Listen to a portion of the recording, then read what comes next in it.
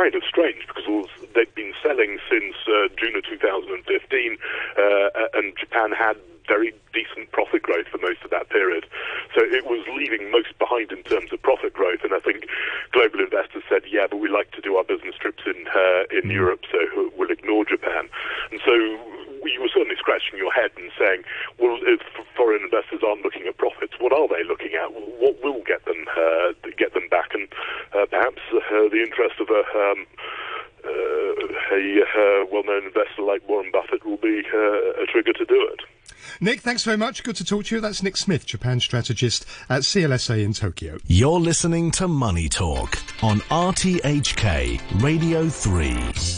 In Tokyo, the Nikkei 225 at the moment currently down about 1/3%. In Australia, stocks also lower there as well. The ASX 200 is off 1.8%. Looks like the Hang Seng now is going to open lower, according to the futures markets, about 0.2% lower. In the commodities markets, gold is slightly higher, $1,969 an ounce. Brent crude oil also moving higher in Asian trading at $45.61 a barrel. Thanks very much for listening this morning. Do please stay tuned for Backchat, Hugh Chiverton and Ada Wong after the news. The weather forecast, sunny periods, few showers. It's going to be very hot during the day, maximum temperature of about 34 degrees. There is a very hot weather warning in force, and it will continue to be very hot with winds in the next couple of days, isolated showers and thunderstorms. Temperature right now is 29 degrees, 80% relative humidity. 8:31.5. Samantha Butler has the half-hour news. Education sector lawmaker Ip Kin Yun says it's dangerous for the government to intervene in what's being taught in schools after the education minister said it was factually incorrect for school books to suggest Hong Kong had a separation of powers between the executive, the legislative and the judiciary. Mr Ip says this goes against what most people believe, so the Education Bureau needs to support its claims. When the secretary came up with this kind of saying that, there is no such separation of powers in the past and at present, it's quite contradictory to what people believe. So they actually have to give much more information or give arguments to support their claims. And more importantly, I think this is wrong that the government think that they know the truth. So they make use of that truth to ask people to teach according to their lines. Ms Ip also said the government should provide financial help to kindergartens to clean their campuses after authorities announced students could return for face-to-face classes in about 3 weeks' time. The number of people who've tested positive for the coronavirus in the United States has passed the 6 million mark. The Johns Hopkins University in Baltimore says the US has added 1 million more cases in less than a month. Just over 180,000 people have died from the virus. The United States has the highest number of infections and the worst fatalities in the world. But at a news briefing, the White House press secretary, Kayleigh McEnany, said the country was coping well with the pandemic. We are encouraged to see a drop in cases, deaths, hospitalizations, and very encouraged that we have one of the lowest case fatality rates in the world. In fact, ours is 3.1%. EU and UK together is 10.5%. So we're encouraged that our therapeutics are working and saving lives. Shares in the video conferencing company Zoom have risen 5% to another record high as students continue to rely on the technology during the coronavirus pandemic. Here's the BBC's Michelle Fleury. After one of the most astounding earnings reports in early June, Zoom has done it again, blowing past expectations with its second quarter results. The video conferencing app reported a profit of $186 million on sales of $664 million. Key to that success is its ability to add paying customers, high-budget corporate clients versus those who use its services for free. Customer growth jumped 458% from this time last year. With many of us now working from home, Zoom has become one of the essential technology tools during the coronavirus pandemic. You're listening to the news on RTHK.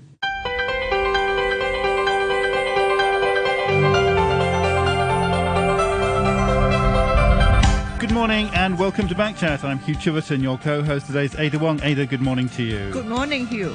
Today we're looking back first at last year's protests. What happened during that turbulent time? It doesn't really have a name. And what effect is it having today? Police arrested at least 12 people last night in Mong Kok as large crowds of people gathered outside the Prince Edward Station, leaving flowers and sporadically chanting pro-independence slogans as they marked 1 year since officers stormed the station in search of anti-government protesters. Meanwhile, a new survey for Reuters suggests a growing majority of people support the pro-democracy movement's goals, but backing for the protest movement was a smaller 44%, with 33% against the pro-democracy movement. And a similar question a few months ago suggested more than 50% support. Well, 1 year on, what happened last year? How did anti-government protests change? How will they affect our future? After 9:15, we're going to be discussing the resignation and political achievements of Prime Minister of Japan, Shinzo Abe. We want to hear your thoughts. You can leave a message on our Facebook page, Backchat and RTHK Radio 3. You can email us, backchat@rthk.hk, or you can call us, and our telephone number is 233-88266. We look forward to hearing from you, 233-88266. Joining us for the first part of the programme, we have with us now Avery Ng, Chairman of the League of Social Democrats, Professor Ho Lok Sang, a Senior Research Fellow at the Pan Sutong Economic Policy Research Institute at Lingnan University, and Tom Grundy, who's Editor-in-Chief of Hong Kong Free Press. Tom Grundy, maybe we'll start with you. Good morning. Thanks for joining us. Thanks for having me. First of all, I mean, we haven't even got a name for what happened. We had an umbrella movement that got a kind of tag and it got a kind of unity. But as I say, how do you refer? What do you call what happened last year? Good question, because we have to tag these things on our website as well. I suppose we call them the protests or the recent pro-democracy protests. But yeah, they evolved and changed and so much over the space of a year, with the demands, of course, morphing into wider calls for democracy. And I think what's underemphasized perhaps is just how many parallels there are with recent protests in the US now, in that they were very much calls for reform and for accountability of the police as well. So 1 year on, what do you make of what happened last year, Tom? Well, I still feel we're on that sort of bullet train, and it's hard to zoom out to understand kind of what happened. But of course, it all smashed directly into the COVID-19 situation. It's very difficult to get a reading as to how people may feel about the protest movement, whether they're going to be able to shore up numbers again for it to make a return after COVID. I think that's why the Reuters poll that you mentioned is quite important, because that at least can give some kind of temperature check or barometer as to how the city may be feeling in terms of what's happened since with the national security law and the 5 demands of the protest movement. The thing is, those going out right now, like particularly last night, where you see this run around with police, the stop and checks, the cordons, sort of giant Pac-Man map in Mong Kok, familiar scenes over recent weeks. Those going out when protest is effectively banned are risking COVID-19 fines of $2,000, potential unlawful assembly arrest, maybe even rioting if the scene gets hairy, and new charges under the national security law that can carry anything up to life imprisonment. So, you know, they don't have the sort of cover of numbers that the protesters did last year. And until COVID sort of disappears and we possibly see approved protests where police give the green light, it's going to be very tough to see whether this protest movement or the anti-extradition movement, whatever you want to call it, is still in full swing.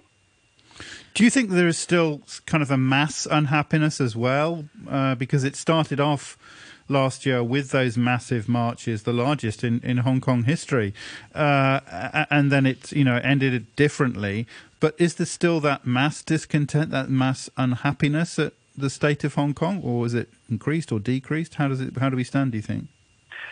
Well, first, I think we should always never underestimate that there are people who support the government, national security law, etc. But I do get the feeling that things feel kind of similar to how they did after the umbrella movement, where you get the sense that there is a lot of fatigue, exhaustion, fragmentation among the movement, and it doesn't feel like there's going to be any scenes of massive disobedience or huge 1-2 million person protests again.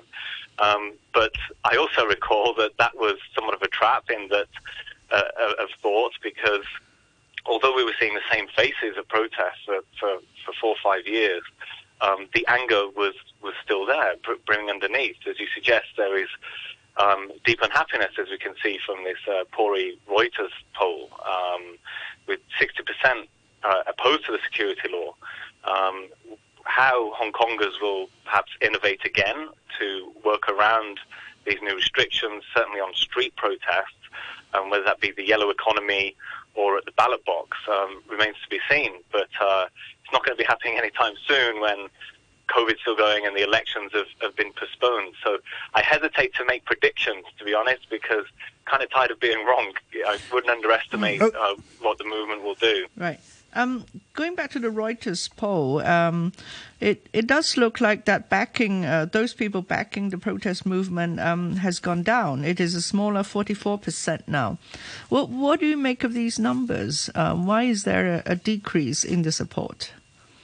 I think there was fatigue generally after PolyU going onwards. It was felt that police from November up until now have had the upper hand. They come out in force, and these more traditional methods of hitting the street kind of not working. Also, there is that sort of stubbornness, lion rock spirit when it comes to the demands. Many of whom, many activists we speak to, at least Democrats, know that they cannot win. There's this sense of scorched earth or burn with us, and or set an example, for the rest of the world. So there is, I guess, this cynicism about the demands and the movement. But having said all that, this poll did also show that the growing majority of people support the pro-democracy movement's broader aims. Okay. An email from Anthony who says, when more protesters killed in the Prince Edward Station have one by one resurrected, either in the court pleading guilty of rioting or in the UK seeking asylum, why does Tom and RTHK still point at the armed rioters who attacked passengers as protesters? Isn't it spreading falsehoods that warp perception to fuel the riots? That's from Anthony. Tom Grundy, do you want to respond to that? Sounds bit wacky. I'm not sure when RTHK or HKSP has ever shown sides. I know that both outlets are fiercely impartial, and also referencing another wacky conspiracy theory about deaths in the station. FactWire and others have debunked that. It's complete nonsense, and detracts, I think, from the real story there, which was plain for anyone to see, rewatching the footage perhaps yesterday, which is that, like it or not, the facts are there that the police went berserk in the station. We're not seeing the CCTV, and it's probably a welcome distraction for the authorities and the police that people think that there were deaths in the station. Anthony's referring to some of the what RTHK calls protesters attacking passengers. I wasn't aware of that.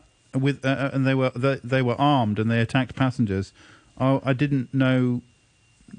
Tom, do you recall that happening? No, I don't know how such people get questions in. It's not what any of the footage shows.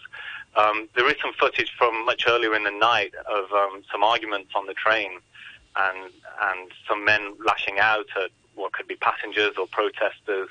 But clearly, the story of August 31st is police behaviour and alleged misconduct.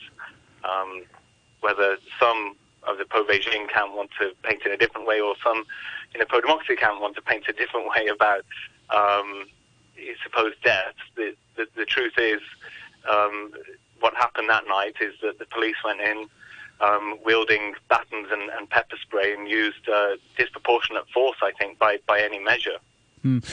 Ho Lok Sang, good morning to you. Good morning. Thank you very much indeed for joining us. When you look at the pictures of the last year, the mass demonstrations in particular at the beginning, it's like it's another world. It's like it happened in another century, in a place in a different galaxy. Almost, it's almost unrecognisable from the Hong Kong of today. What are your thoughts now, with a little bit of distance, on what happened in 2019 and what impact is it having today, do you think? what the protesters did last year was undermining Beijing's trust in Hong Kong, and that is very bad for Hong Kong. And in the end, as we all witnessed, Beijing had introduced this national security law for Hong Kong, and that was actually a direct result of those protests. And of course, it's not just protests as such, because the protests were often followed with riots and rampage on public facilities and shops and so on. And you also get people hurt and even killed. So Beijing is seeing that as a direct threat, because as you are aware, some call themselves separatists. Secession is not something that's in hiding. It's coming out, and so Beijing had to make this move, which of course is to the exactly the opposite of what the protesters had wanted. Early in 2013, I was in a forum, with people looking at political reform, and I had suggested that it's important for Hong Kong people to reassure Beijing, that we will follow all the terms in the basic law, and elect the chief executive according to the terms as required in the basic law. But I was booed, you see.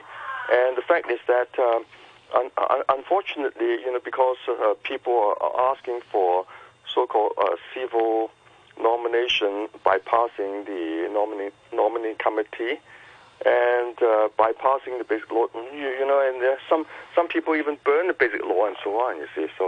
So Beijing had to do something that is exactly the opposite of what the protesters had wanted. And of course, they have grown. Perhaps they're now aware that this movement is not leading anywhere. So some of those protesters have had this short fatigue, and seeing that this is not going anywhere. So they are not so responsive to calls of for further protests. You said the protests created a mistrust of Beijing. Did they reflect, or both, or neither? Because a lot of people would say that actually there was that existing mistrust of Beijing, and the Hong Kong government misjudged it when they tried to introduce the anti-extradition bill. So it didn't create any mistrust; it was merely reflecting what was already there. Well, the extradition bill was grossly misrepresented, by some of those protesters, and I've seen videos, suggesting that people talking about something that may not be in agreement with Beijing would be actually caught and extradited to the mainland. That sort of thing is, it's a very professional short video, and I was really shocked, because it was a gross representation of the contents. And I understand that the amendment bill was actually modeled after the UN framework, for this sort of law. And so people can talk about it, but I had also warned the government, saying that people's worries are real, and you have to address those worries and have to introduce a mechanism to arrest those worries. But the government did not respond, you see. So I was also very frustrated with that. But on the role of the government, surely the Hong Kong government has also undermined Beijing's trust. Beijing did not think that our local government can handle these situations, and therefore there's the national security law now being enacted. Yeah. Yes, as I said, the government could have done things. I had suggested things, and also Professor Albert Chan had also suggested other alternatives of increasing dispelling people's worries.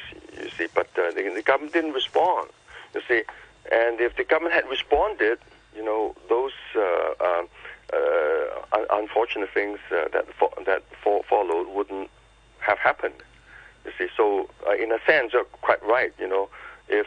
If the SAR government had done better, then Beijing wouldn't have needed, to do it. And of course,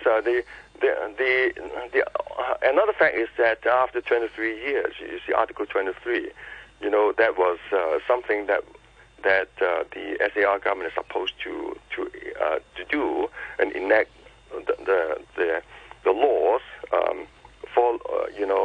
to implement Article 23, but it never happened. You see, so it's everybody's responsibility, I would say, or the legislators, the government, and the public. You see, everybody is responsible to some extent, because we really should have taken that into our own hands and make sure that the Article 23 is in accordance with, the prevailing law and the values and what we expect in Hong Kong. You see, we could have done that, but we just put it aside altogether, for 23 years. One thing is that it started off, aimed at the anti-extradition legislation, aimed against the extradition legislation, but then it turned into an anti-police thing, didn't it? And the 5 demands are largely concerned with the police, and it turned into a conflict between protesters and police, and that added a lot of the fuel. What's the legacy of that, do you think? Do you think that will wear off? Do you think that will stay around? How does that get resolved, that kind of conflict? Well, the police certainly has to rebuild its public trust. It is very unfortunate, because whenever you have clashes like this sort of thing, you get a dissatisfaction with police brutality anywhere, from France to America to Hong Kong to anywhere. You see, Chile, anywhere you can think of. When there are clashes like this, so the police has to do something. The police has to do something, and of course, there certainly I'm pretty sure there are some cases of unnecessary police violence. It's because police officers are also human, and just like a lot of the protesters got really too using excessive violence, they shouldn't have done this, they shouldn't have done that, and so on. But they've done it. You see, the protesters, on the side of protesters too, and on the side of the police officers too. You see, so the fact that we're talking about tens of thousands of people and so many police officers, of course, there are some who didn't do the right things. But 1 year on, according to a recent Reuters poll, support for the request for an independent commission of inquiry is still on the rise.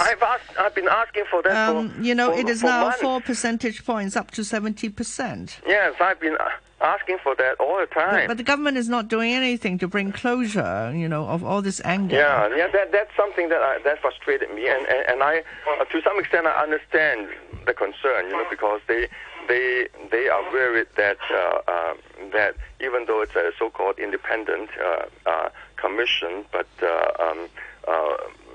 can you really get independent people, with total independence, looking at the facts, See, so there's a lot of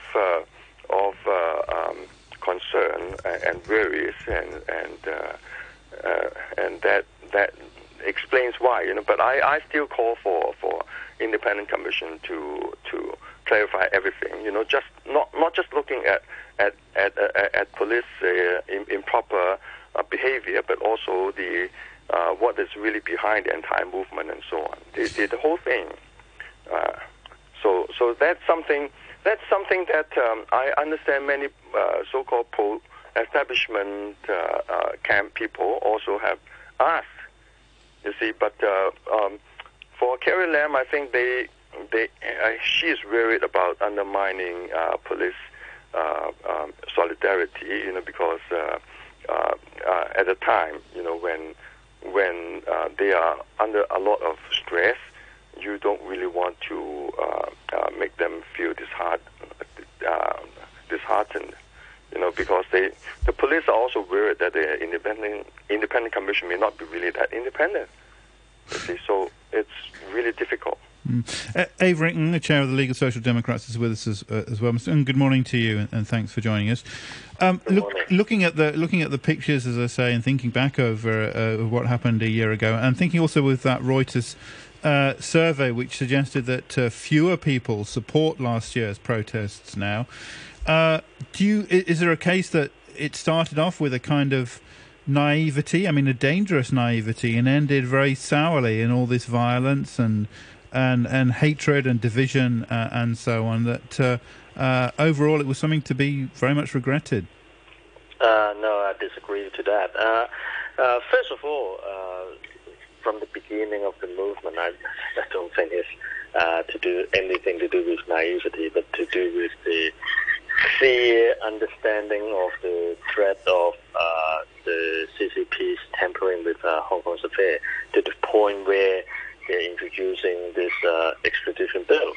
And that's why there were 2 million people out of 7 million people marching on the street peacefully. Now, obviously, the whole movement has turned various ways over the course of past years, in response to the lack of action by Carrie Lam and the increased police brutality by the police, and to the increased tampering of Hong Kong's affair by the CCP with the introduction of the national security law. Now, having said that, if you look at the Reuters opinion poll, there's a lot of reason why, right?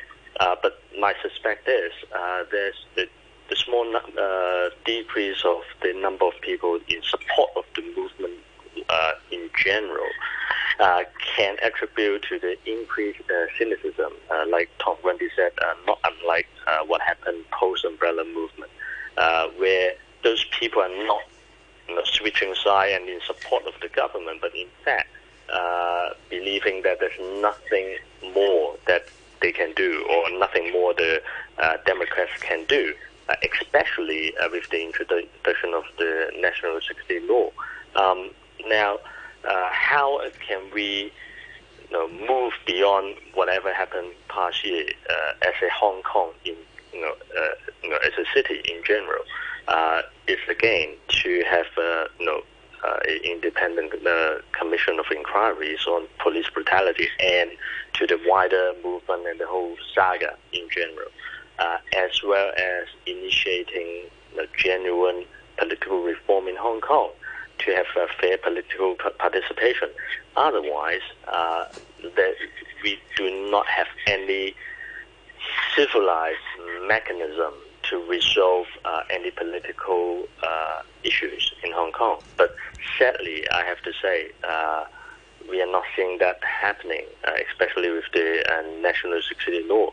And what happened last year is not just only on the surface where we see protests or even clashes. We are seeing a complete breakdown of trust in the fundamental institution of Hong Kong, including the rule of law, to the point where very recently, with the arrest of Lam Cheung-ting, the one who's been attacked in Yuen Long MTR Station and now being charged for rioting.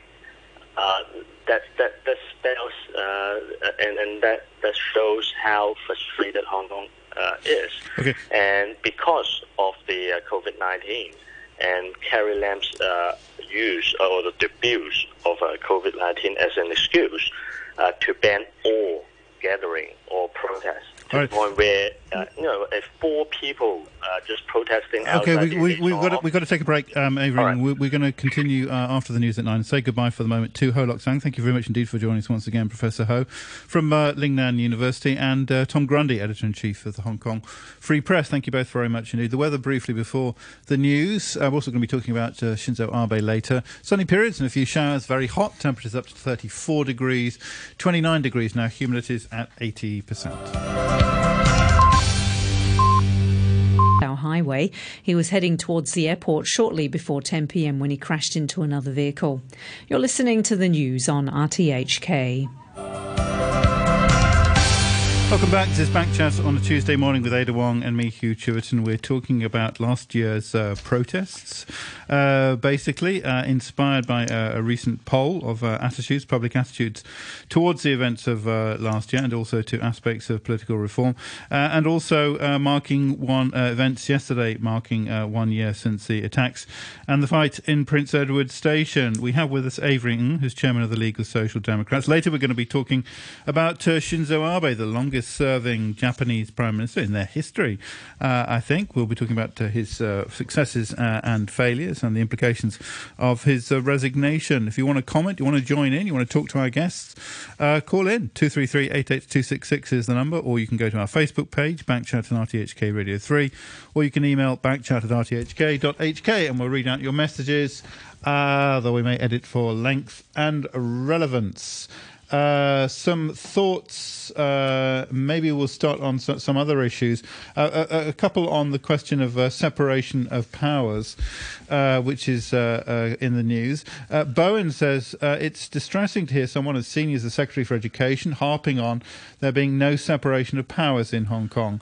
Every time the Chief Executive affirms that the judiciary is independent in the city, she's acknowledging there is some form of separation of powers.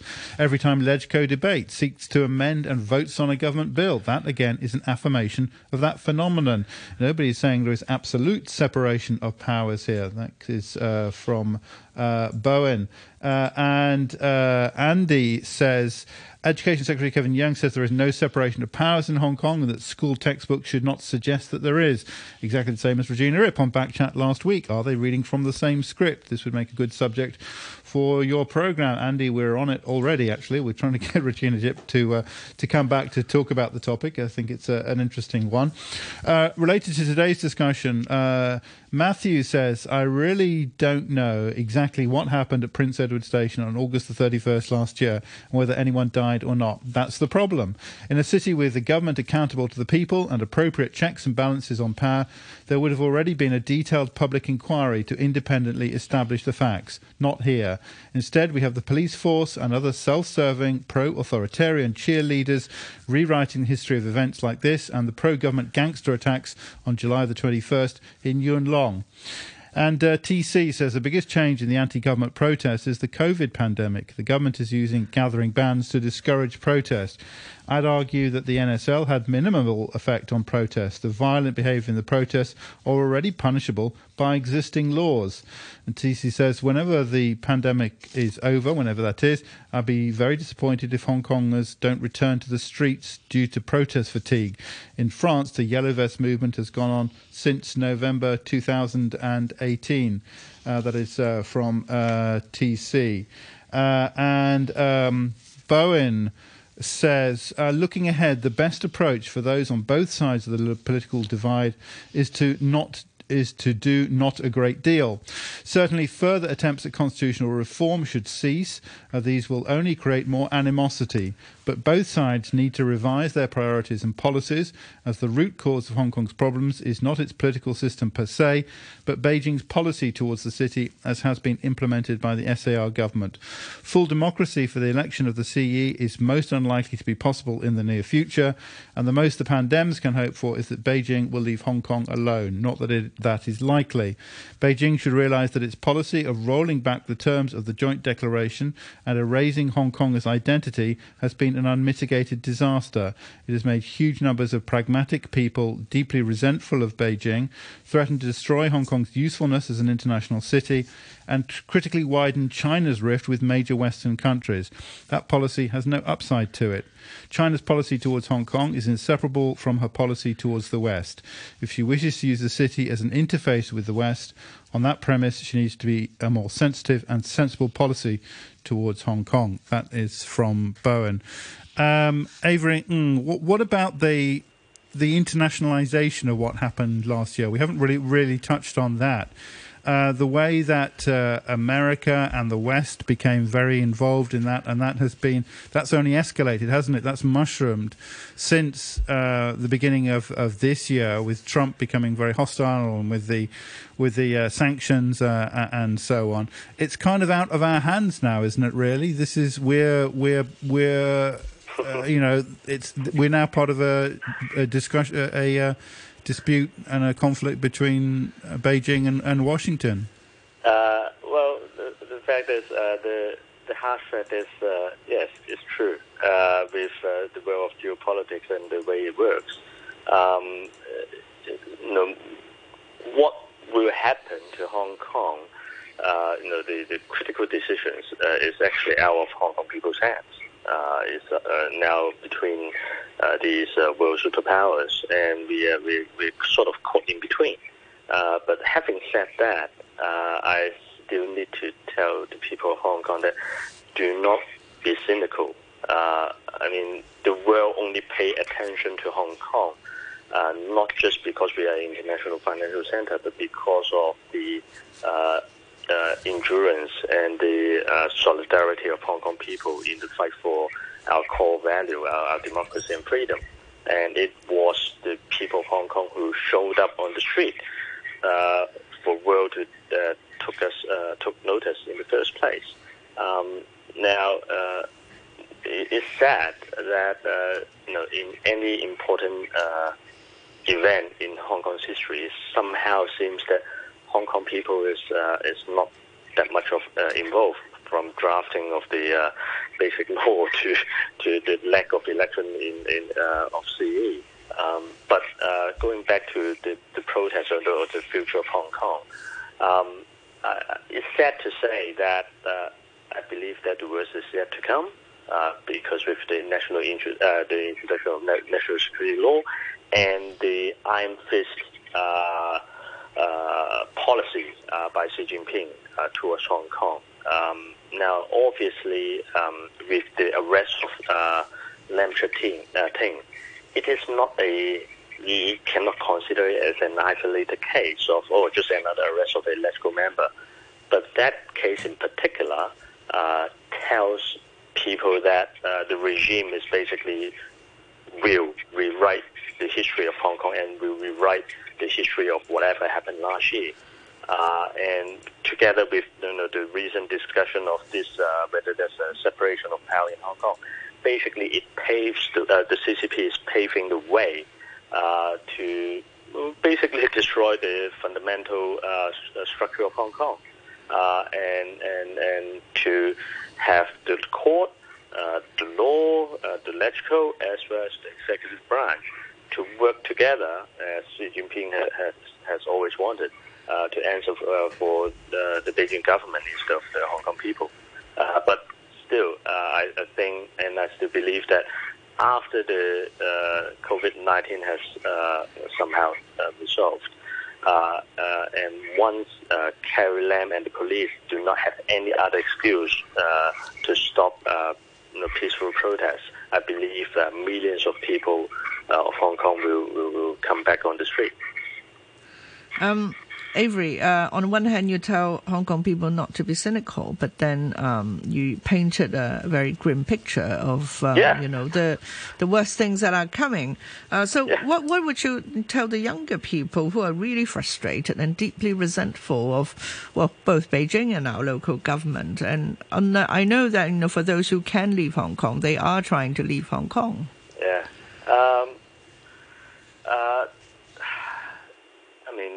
this quote that Mandela said. It always seems impossible until it's done, and we especially for the young people, we cannot lose hope in the face of in the face of darkness and in the face of this absurdity in Hong Kong. And remember whatever happened, back in Umbrella Movement. Hong Kong people came in solidarity for political reform.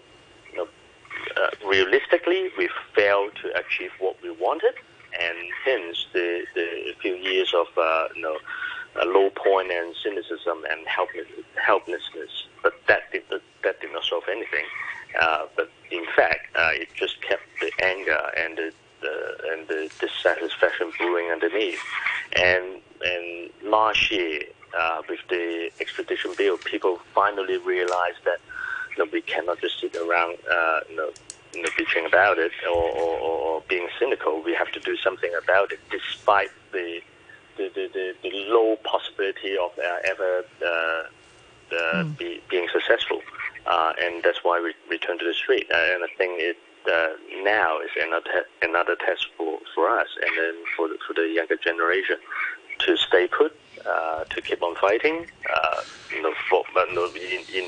in whatever ways that we can, to protect ourselves and to endure. Okay. And just the sad truth. All right, here's an email from Andrew F., who says Avery himself is exactly the reason why that Reuters survey came out the way it did. The last time he was on Backchat, when asked to unequivocally condemn a Hong Kong citizen being set on fire, he casually answered nope.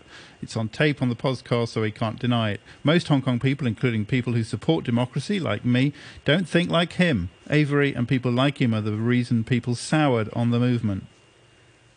I don't understand the logic and reason behind it. Well, I think it's that people were sickened by the violence. People were put off the cause by the bloodshed, by burning somebody alive. No, remember those. It's not hard to understand. Small, those incidents cannot represent the whole wider movement. And remember, the initial reason why Carrie Lam, delayed the extradition bill in the first place was because of the 2 million people peacefully march on the street, and there's this increase of violence or even isolated incidents of extreme actions by some protesters is caused by the inaction of Carrie Lam and the increased brutality from the police. But we have to look at the whole movement in general and how we can progress, from this point onwards, right? So I still believe in non-violence civil disobedience, and that is why even after the police refused permission for protest, we still came out and lead the way, and hence many of us, including Martin Lee and Margaret, is now being charged in court. And now going back to last year's police brutality, I have to stress one thing, and the abuse of their power. I have to stress one thing. For the course of last year, close to 10,000 people were arrested. And of those 10,000, around 2,000 has been charged and put through the court. Now, that if you look at the number the other way around, that means there's 8,000 people who's been arrested and for around a year and not been charged at all. And close to 1,000 has been basically let go without any charges, without conditions. That shows the abuse of police power in just arresting random people on the streets, and let alone for the fact that 1 year onwards, some of these court cases has already been progressed, and some of those have even been acquitted because there were no legal grounds at all. So, at the looks of it, clearly there's even the DOJ has been abusing their prosecution power in prosecuting basically innocent people. Now, I'm not saying that all protesters are innocent and not breaking the law. I'm not saying that, but clearly there's this abuse of power by the DOJ and the police, and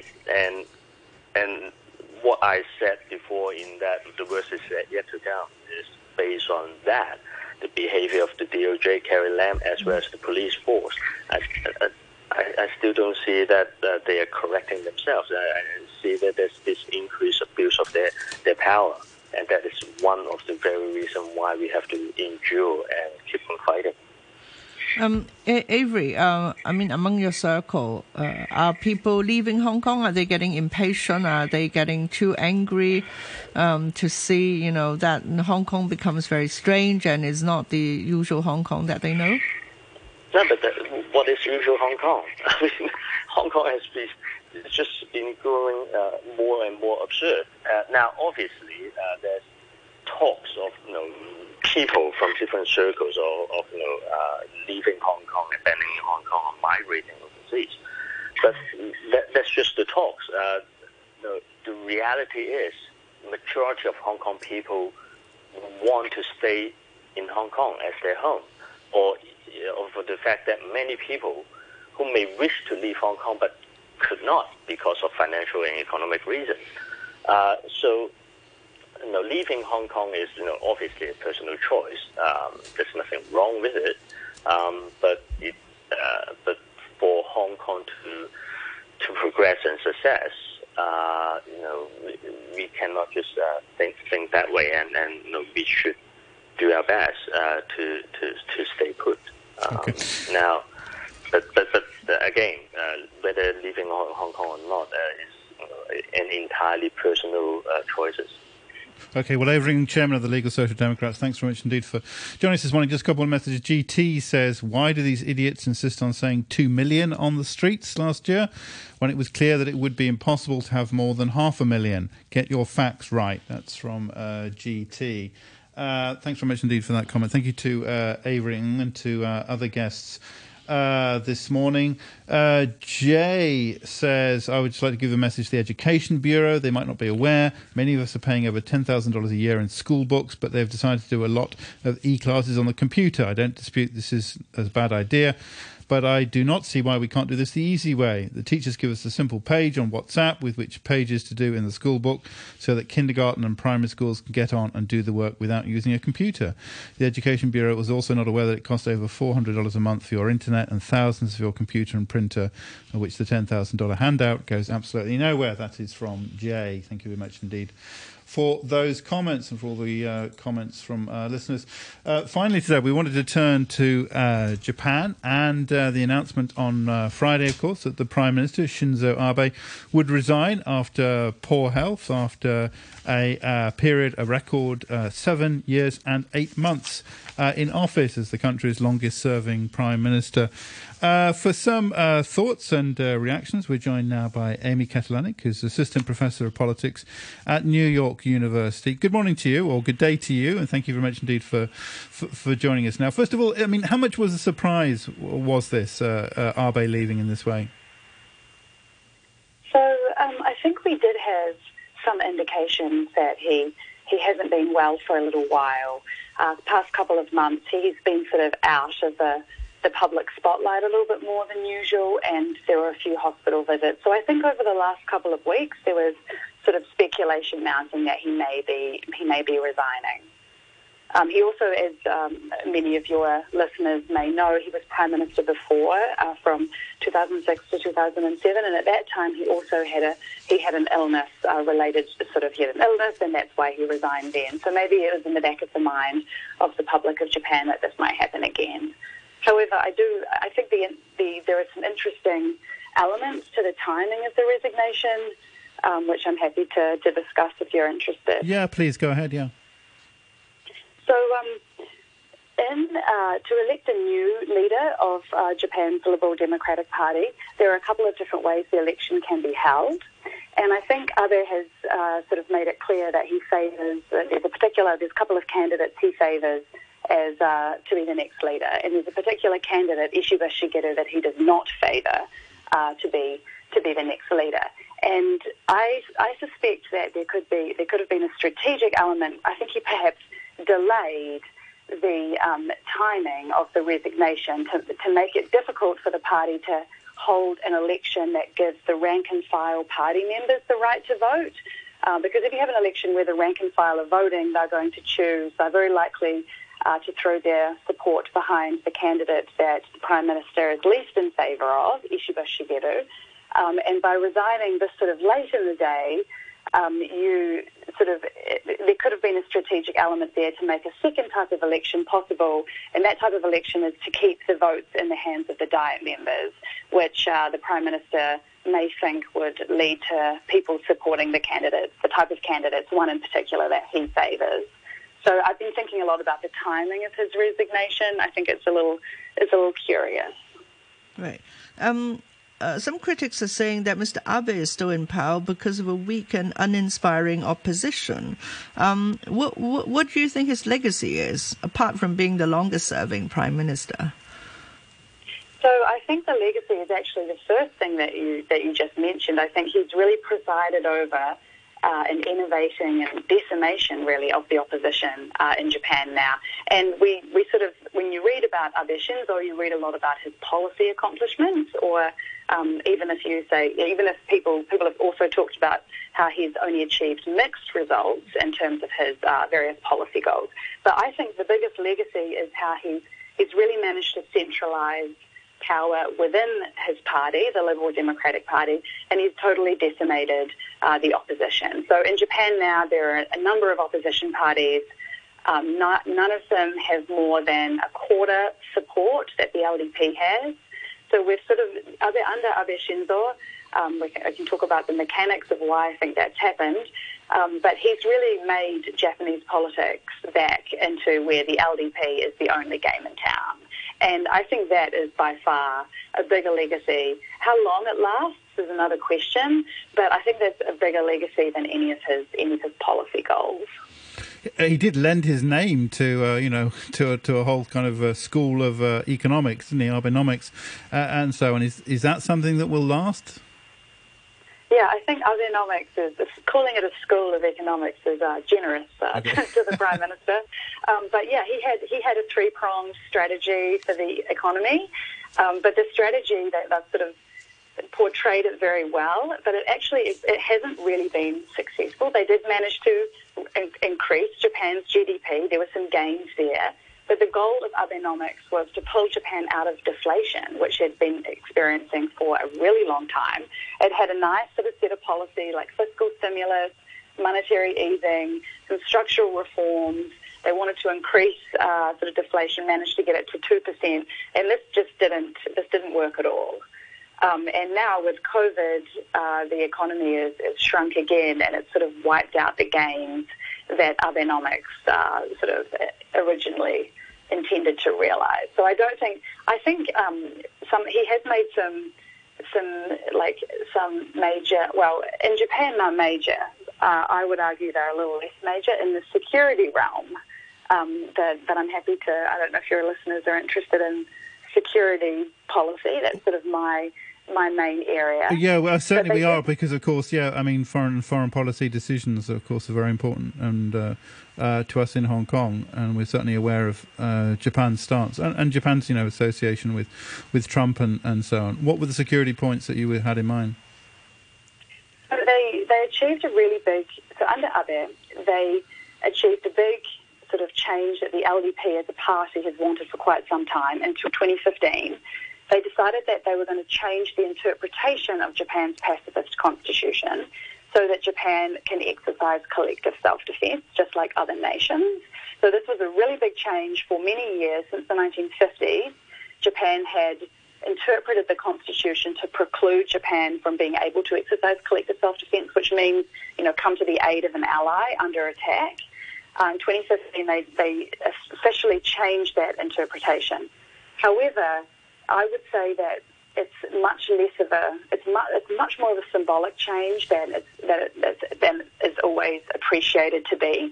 So the change said, yes, Japan can now use force to defend other countries, but there have to be three conditions that have to be met in order for Japan to, say, defend a US warship when it's under attack. There has to be three conditions, and these are actually the same three conditions that Japan always placed on its right to exercise individual self-defense. So this is sort of another big policy shift under Abe that I think it's been watered down, and it didn't really achieve all that the Prime Minister, I think, was hoping for when he took control in 2012. The three conditions are really substantial conditions, and there hasn't been an example where Japan has exercised collective self-defense in the last 5 years, partly because of these three conditions. Right. What about on the international front? What is his legacy? First of all, he wants to prevent Donald Trump, and he was the first foreign leader to meet Donald Trump after the president's election. We remember that. And then he was also trying to keep ties with President Xi Jinping in China. Yes. What do you think of that? So one of his major accomplishments, I think, has been his ties with Trump and his relationship with Trump. And this really helped him keep his support rate very high. Keeping, as a Prime Minister in Japan, keeping your support rate high has not been an easy feat. Japan had 6 Prime Ministers of 1 year each before Abe came along, and most of those previous prime ministers were sort of ruined by support rates just dropping. So something kind of bad would happen early in their term as Prime Minister, or some kind of gaffe, or Prime Minister Aso, for example, had some trouble reading kanji, reading the Chinese characters, and the media picked up on this and criticized him for it. So there were things that happened earlier in the terms of many prime ministers to sort of decrease their support rates. But Prime Minister Abe, this didn't happen, and he was very good about using Japan, his close ties with Trump, President Trump, and with the US to kind of keep Japanese voters have traditionally liked it when their leaders have been close and had good relationships with the US president. But there were I feel like I'm sort of talking negatively about Shinzo Abe here, but he didn't manage to kind of stop the US from leaving the TPP. He did manage to resurrect his own version of the TPP 11 without the United States. But I think his relationship with Trump has been really for looks only, and it didn't really achieve sort of policies that benefit Japan in the international arena. Would you expect Japan to move closer to China after Abe's departure? So I think we're going to see more of the same from the next leader. We might see I think Japan is treading a very fine line between China and between the United States, and I think we'll see more sort of cozying up to the United States. And I don't think we'll be seeing any kind of brand new vision or goal as to how to deal with China.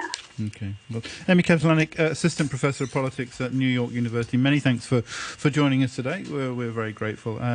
Ada, thank you very much indeed. Let's just finish with a couple more comments from listeners. Umesh says, on the 2 million myth, I thought that myth was debunked by independent people. Can't believe that even today these idiots still claim 2 million were in that march. And then the so-called dead from Prince Edward show up alive and well in the UK. Pathetic tools. If they want changes in Hong Kong, they got to man up and show some shred of honesty instead of being just like Lam Curry's administration. That comes from Umesh. And Bowen says, Avery may be right that people should not become cynical. By the same token, he has to be conscious of the costs of pockets of the population continuing to be rednecks.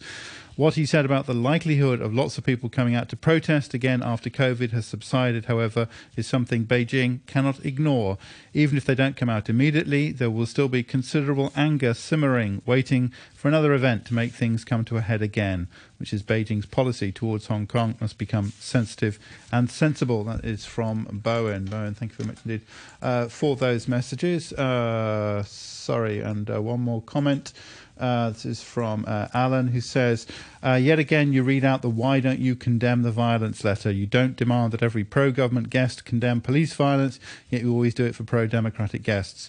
The police all work for the government. There is a chain of command. There is no chain of command for protest. No matter the Wu Mao say, it's all run by the Pentagon. That is from Alan. Thank you very much indeed. The weather before we go: sunny periods and a few showers for today. Very hot. Temperatures up to about 34 degrees. Isolated thunderstorms later. Light to moderate westerly wind. There's a very hot weather warning now. 30 Celsius. Relative humidity 78%. Hi, I'm Lazy Lion. To fight this pandemic, don't hold gatherings or join large-scale activities. Event organizers should adopt contingency measures to postpone or cancel events or temporarily close facilities. The public should avoid crowded places as far as possible. Don't host or join gatherings with family and friends. Find an open space to stretch. Social distancing can help prevent the spread of COVID-19. These are the tips for you and me to prevent COVID-19. 9:33, the news with Samantha Butler. Education sector lawmaker Ip Kin Yoon says it's dangerous for the government to intervene in what's being taught in schools after the education minister said it was factually incorrect for school books to suggest Hong Kong had a separation of powers between the executive, the legislative and the judiciary. Mr. Ip says this goes against what most people believe, so the Education Bureau needs to support its claims. The number of people who've tested positive for coronavirus in the United States has passed the 6 million mark. The Johns Hopkins University in Baltimore says the US added 1 million more cases in less than a month. And President Trump has attacked the Democratic candidate for the US presidency, Joe Biden, saying his rival has been weak in the face of recent street protests. Earlier, Mr. Biden accused President Trump of stoking politically explosive violence and seeking to instill fear in America and being unable to control supporters, acting like an armed militia. I'll have more news at 10 o'clock. It's time right now on Radio 3 to say good morning to Phil Whelan and his guests on The Morning Brew. Hello. Hello, Phil. How are you? Not too bad at all. Even the ox Scottish. Hello. You never Facebook chat with me, Phil. Good morning. It's got the Tom and Jerry type violence. It's a great experience if you just want to get a bit of zen. On your radio and live online, this is The Morning Brew. Good morning. Welcome to Tuesday. Morning Brew with me, Phil Whelan. Let's get stuck into it. Sometime after 10 today, Jared Watt's going to be with you for his weekly look at all the news from Aussie. And, of course, he's got some great music too. We're off on location with Dr. Merrin Pierce after 11. Now, likely he's going to be on his favourite island, as today we're going to welcome Lantau-based author and amazing artist, Sally Bunker. Now, if you're able to join us on Facebook Live, you'll be able to see some of the incredibly detailed work she's done in her latest book called Portraits of Trees of Hong Kong and Southern China. Beautiful colours. After 12, Morris is with us on the line from St Kilda in Melbourne. We're going to return to the old chestnut of the flying car today, as it seems the Japanese have made one that actually works. But how on earth, if you really think about it, could one of these things be part of our society? Loads of them, streets, going the opposite